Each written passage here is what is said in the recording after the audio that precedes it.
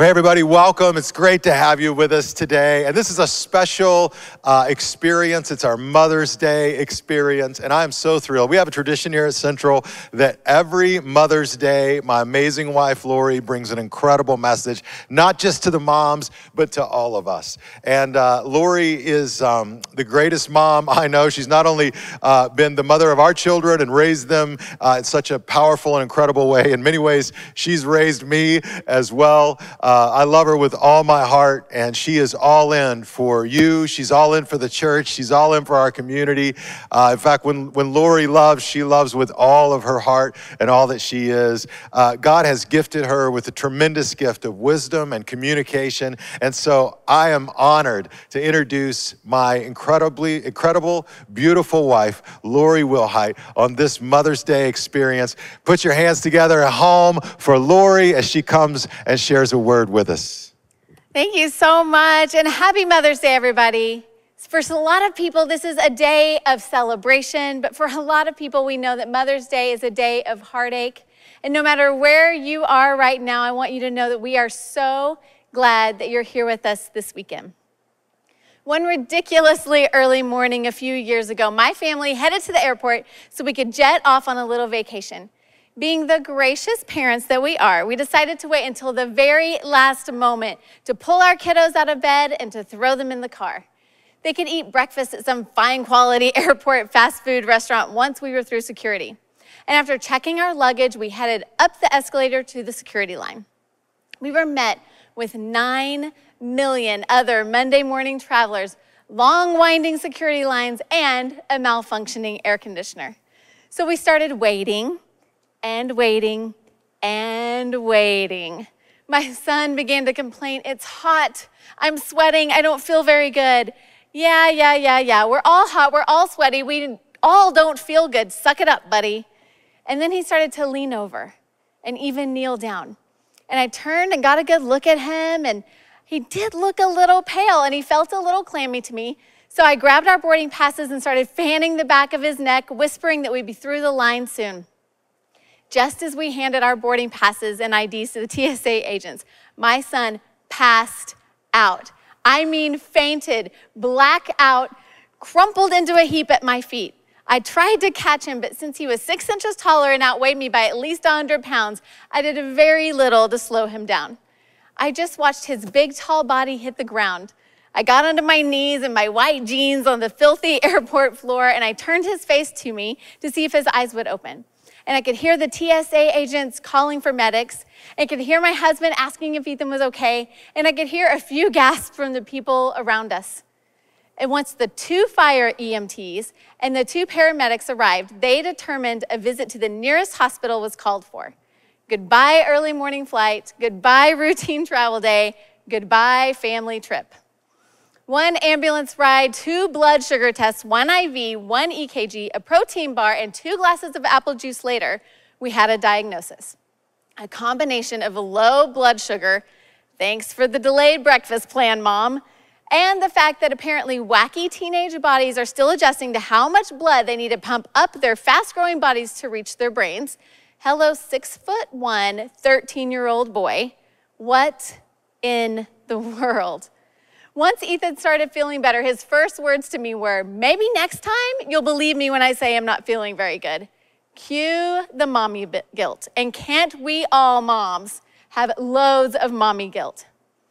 There are times in life where we can feel suddenly zapped of all of our strength and our energy. No, we may not crumple to the ground, but we may feel crumpled in spirit. We may feel weak and wonder if we can ever keep going. We need to be restored to hope, restored to life, restored to health. This is where the Israelites find themselves in the book of Ezekiel. The Babylonians, the enemy of Israel, have attacked Jerusalem, and they have taken many of the best and brightest back to Babylon with them. Approximately 25% of the population was deported to a foreign land. They lost their homes, they were deprived of their families, they were stripped of their lives and everything they had always known. They were disrupted, discouraged, and disillusioned.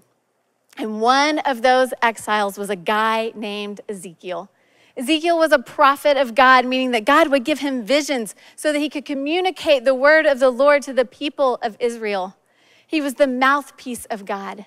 And in the final chapters of the book of Ezekiel, God starts to communicate his restoration to the people of Israel. He will restore their homes. He will restore their hope. He will restore their lives.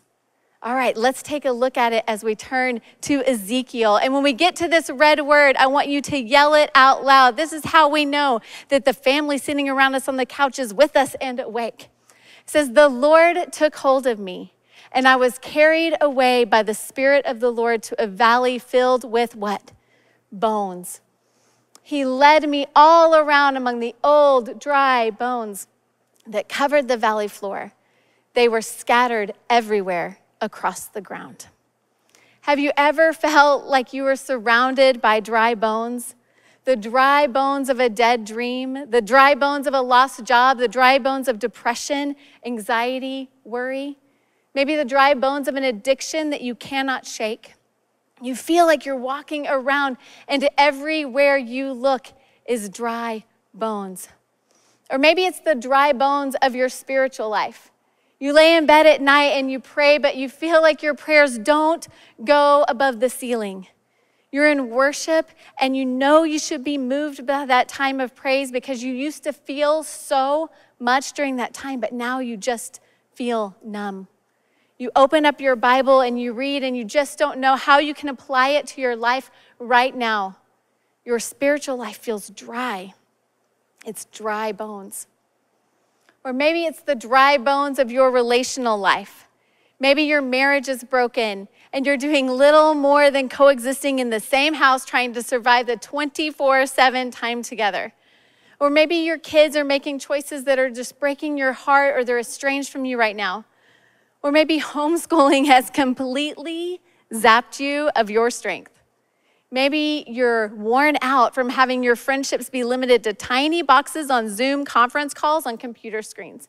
And you just feel dry bones everywhere. Have you been there? Are you there right now? So how can we be restored to life when we are surrounded by dry bones? First, you've got to know your position. You've got to know your position. I love our kiddos. In fact, I brought you a picture so you could see my fabulous family. I love my kids. This is Emma. She's 19. She has never met a song that she didn't love. She is finishing up her freshman year of college back at home with her new roommates, her mom and dad. She's thrilled about it. And then I have our 16-year-old son, Ethan, 6'4", and a self-professed gamer who is so glad his sister is back so that he can kind of get the crazy attention of his mother off of him and get it deflected for a little bit. And I love my teenagers. I think they're incredible. Teenagers are amazing, incredibly complicated sometimes, but they are incredible. And as much as I love this family right here, I also really miss this family. No, I do not miss this blonde hair. I think we can all agree that that was a mistake. But I missed this. I miss these cuddles. I miss the bedtime stories. I miss these sweet faces.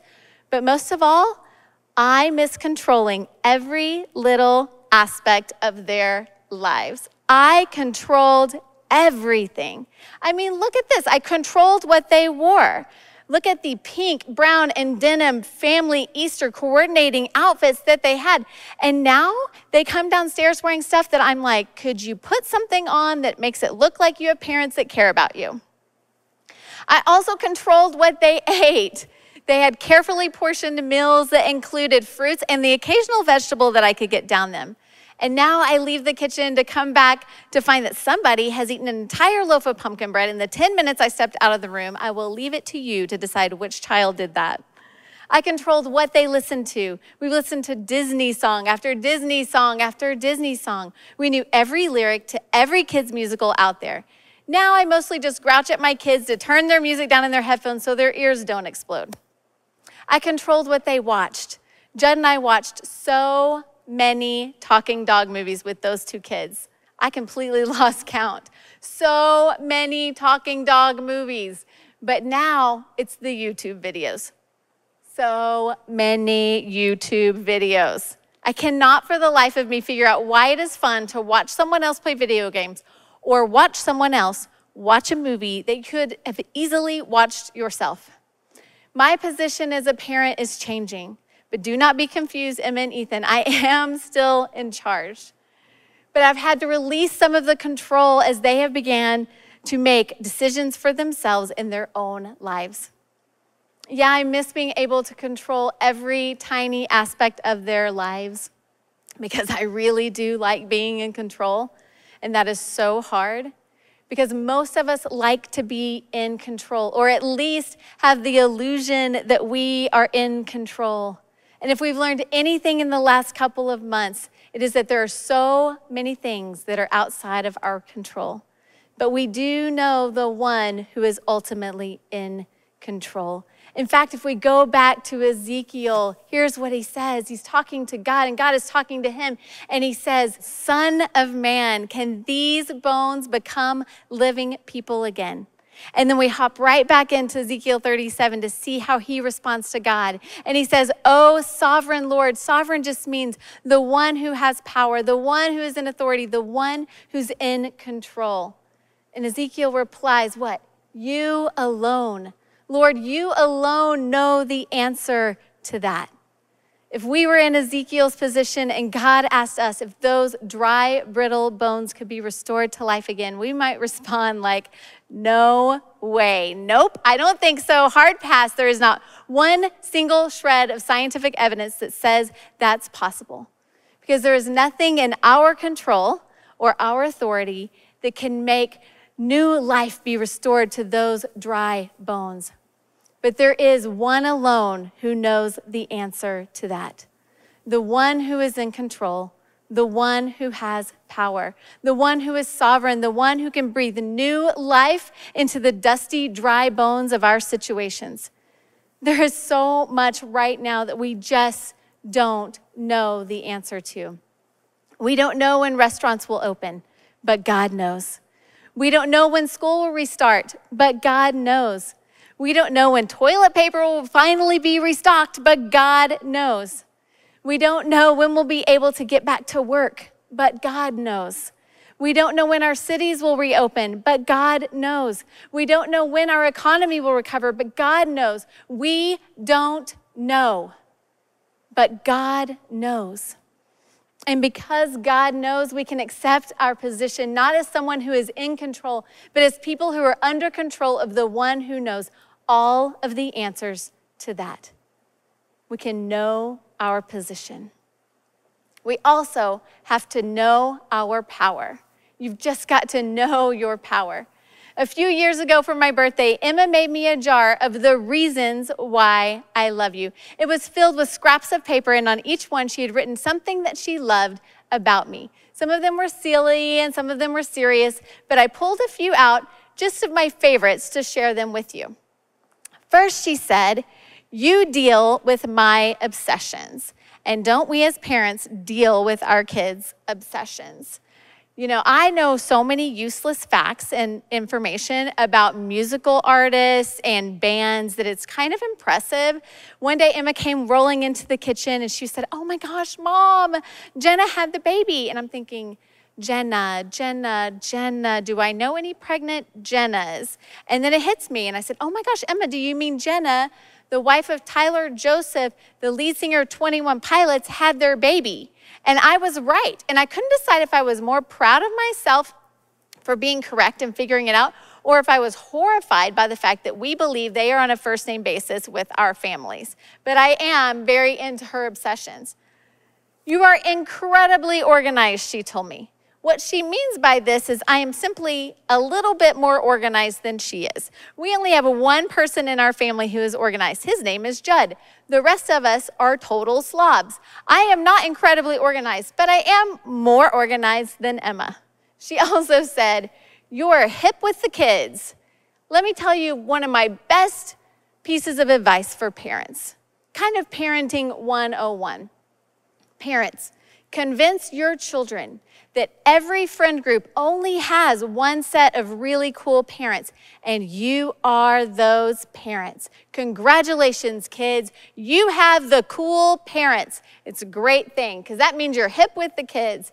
Then she also said some sweet things. You are my best friend. You make me want to never give up. You're just amazing. And I was supposed to read those little scraps of paper each day, but once I read the first one, I just settled in to read them all. And one by one, I read all of those reasons why my daughter loved me. And I laughed and I cried because those words have power. And most of the time, I don't feel like I'm amazing. I have lots of times where I'm the one who wants to give up. So I don't know how in the world I can keep someone else from giving up. But my daughter was speaking powerful words over me that I was not even able to speak over myself. But it isn't just any word that has power. It is the words of the Lord that have true, lasting, life-changing power. And God goes on to instruct Ezekiel to speak to the dry bones. And he says, dry bones, listen to the word of the Lord. This is what the sovereign Lord says. Look, I'm going to breathe into you and make you live again. And then let's pick up back in Ezekiel's response. And he says, so I what? So I spoke these words just as he told me. Suddenly, as I spoke, there was a rattling noise all across the valley. The bones of each body came together and attached themselves as they had been before. It wasn't until Ezekiel spoke the exact words God had told him to speak that those bones started coming back together, because there is power in the words of God.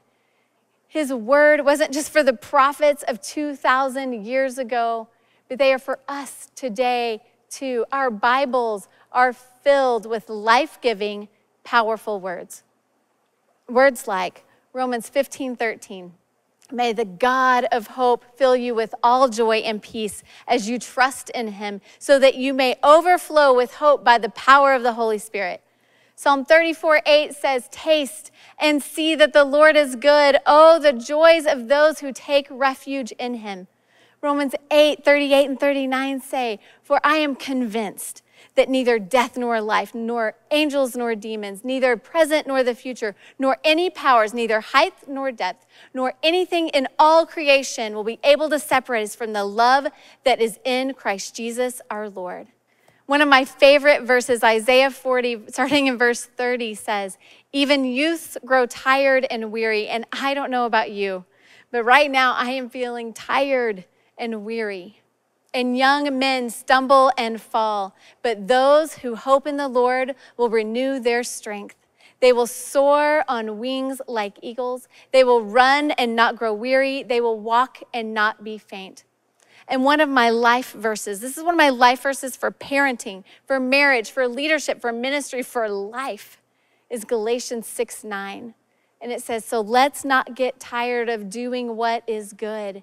At just the right time, we will reap a harvest of blessing if we don't give up.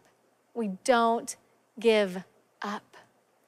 When we speak God's word over our life, over our situation, there is so much power.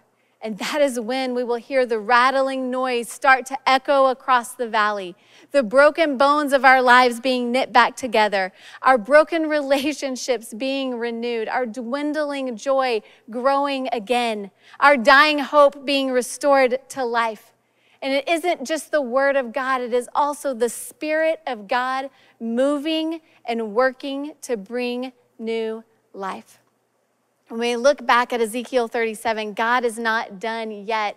He declares that he will send his breath from the four winds, that his Spirit will breathe new life into the bodies. And we pick it up in verse 10, and it says, so I spoke as he commanded me, and the wind entered the bodies, and they began to breathe. They all came to what? To life, and stood up on their feet, a great army of them. Life Dead bones coming to life again was impossible. A solution to this situation seemed improbable. New life where there was no hope was inconceivable. The problem seemed insurmountable, but impossible cannot stop God. Improbable can't stop God. Inconceivable can't stop God. And insurmountable can't stop God. Back in October, I was getting ready to speak at a leaders conference that I have here at Central every year. And that morning, I was so sick, like laying on the floor, not able to get up, kind of sick. And I had just slept for about an hour or two the night before, and with just minutes left before I was supposed to speak, I was huddled in the corner just trying to collect myself. I had spent 9 months trying to pull together every tiny detail of that conference, and I was not sure how in the world we were going to pull it off now. I heard a knock on the door, and I weakly said, "Come in," as I welcomed the first of my 2 visitors. First, my mom walked in. She looked at me, and she said, "Baby girl." And that was it. I burst into tears, and she sunk down on her knees in front of me. She started patting my arm like only a mom can do. And she said, "I'm going to pray for you right now." And then my sweet, tiny, Texas accented mom went into full-blown calling Jesus down on me mode. Jesus, Jesus, Jesus, Jesus, Jesus, Jesus. And then the door burst open with my second visitor, my husband, also my pastor. And there are a lot of things that you can say to your wife when she is so sick that she has asked for a trash can to be hidden under the podium while she is speaking. Maybe some kind of like hidden gem Bible verse, or maybe some kind of powerful spiritual encouragement. But my husband took me gently by the shoulders. He looked sweetly into my eyes and he said, "Hey, you gotta suck it up. You can do this, fake it for an hour, and then you can be sick. But right now, suck it up and do what God's called you to do." And they were both right. Sometimes you just need to suck it up. The Bible says his strength is made perfect in our weakness. So even though we're weak, we can step confidently into the strength and his strength and do what he has called us to do. And then sometimes the most powerful word we can declare over our situation is Jesus, Jesus, Jesus, Jesus. Jesus over our weakness, Jesus over our families, Jesus over our health, Jesus over our stress, Jesus over our marriages, Jesus over our cities, Jesus over our anxieties, Jesus over our finances, Jesus over our children, Jesus over our hurt, Jesus over our addiction, Jesus over our depression, Jesus over our lives, Jesus, Jesus, Jesus, Jesus, Jesus. Know the power we have in the name of Jesus. The third thing we've got to know if we want to be restored to life is you've got to know your purpose. You've got to know your purpose. This whole vision wasn't given to Ezekiel so he could watch God do some pretty cool stuff. It was to communicate a very specific purpose. God told Ezekiel that the bones represented the people of Israel who had become old and dry bones, and they were screaming out, "All hope is gone." But God had a message for his people in the midst of their despair. He would release them from exile and cause them to instead be restored to life. And here's what the scripture says, starting in verse 14. "I will put my spirit in you, and you will live and return" what? That you'll return home to your own land. And then you will know that I am the Lord. You will see that I have done everything just as I promised. I, the Lord, have spoken. His purpose was to return his people home. This spring break, our Emma was out on a choir tour with her singing group from her university.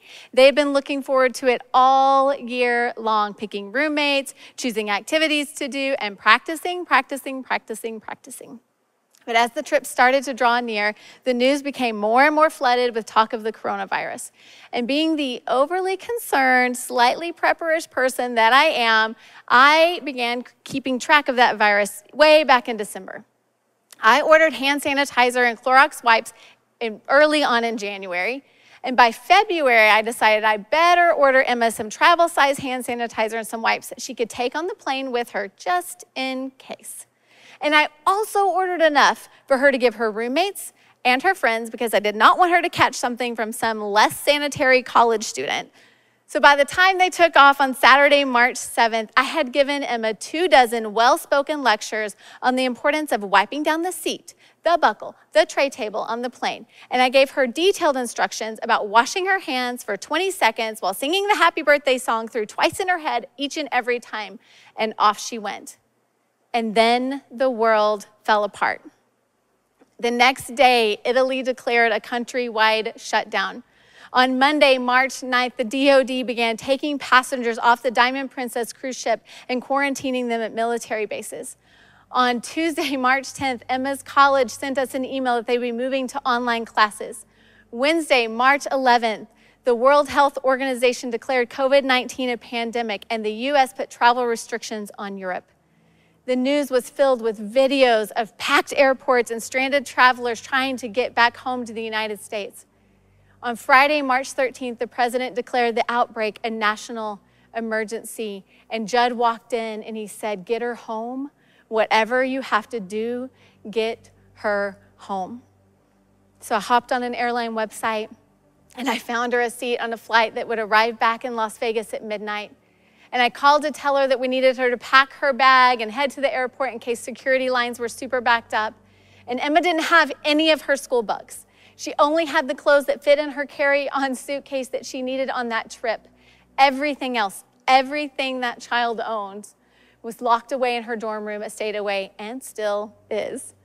It certainly wasn't the perfect scenario by any stretch of the imagination, but we wanted her home, and we needed her home. And God wants you home too. You may not have it all figured out. You may not feel like you have what you need. You may feel overwhelmed and overwrought, or simply just not okay. But it is okay to not be okay. God just wants you home. With whatever you've stored away in your baggage that you're dragging around in your carry-on with you, he wants you home. Like a parent separated from their child, he needs you home with him. And right now, we just want to give you the opportunity to come home to him today. You don't have to have it all figured out. You may feel like you're surrounded by nothing but dry bones. But God wants to restore you to new life by bringing you home. If you want to come home to God, it's just a simple step of reaching out to him. So would you all bow your heads and close your eyes? And if you're ready to take that step, ready to come home to God, ready to be restored to life, then simply repeat this prayer after me. Dear God, I thank you for loving me. Thank you for sending Jesus into the world. I believe he died on the cross for my sins, and I believe he rose again. Forgive me for my sins. Give me the gift of eternal life, and help me face the challenges I'm up against. God, I surrender my life to you. And if that's you and you prayed that prayer, I just want you to raise your hand wherever you are, on your couch, in your kitchen, with your computer, on the television. Just raise your hand and reach out to God right now and tell him that you're ready to come home. God, right now, I just pray for all of us, Lord. When we're looking around our lives and we just feel like all we see is dry bones, God, I pray that you will help us be restored to new life. Help us to know our position, that we can trust that you are in control, that we can trust that you know the answers to that. Help us to know your power, the power of the word that you've given us, and the power of your Spirit, and the power of your Son, Jesus Christ. And help us to know our purpose. Our purpose, God, is just to come home to you. Help us to have the courage to embrace that today. We love you so much. Amen.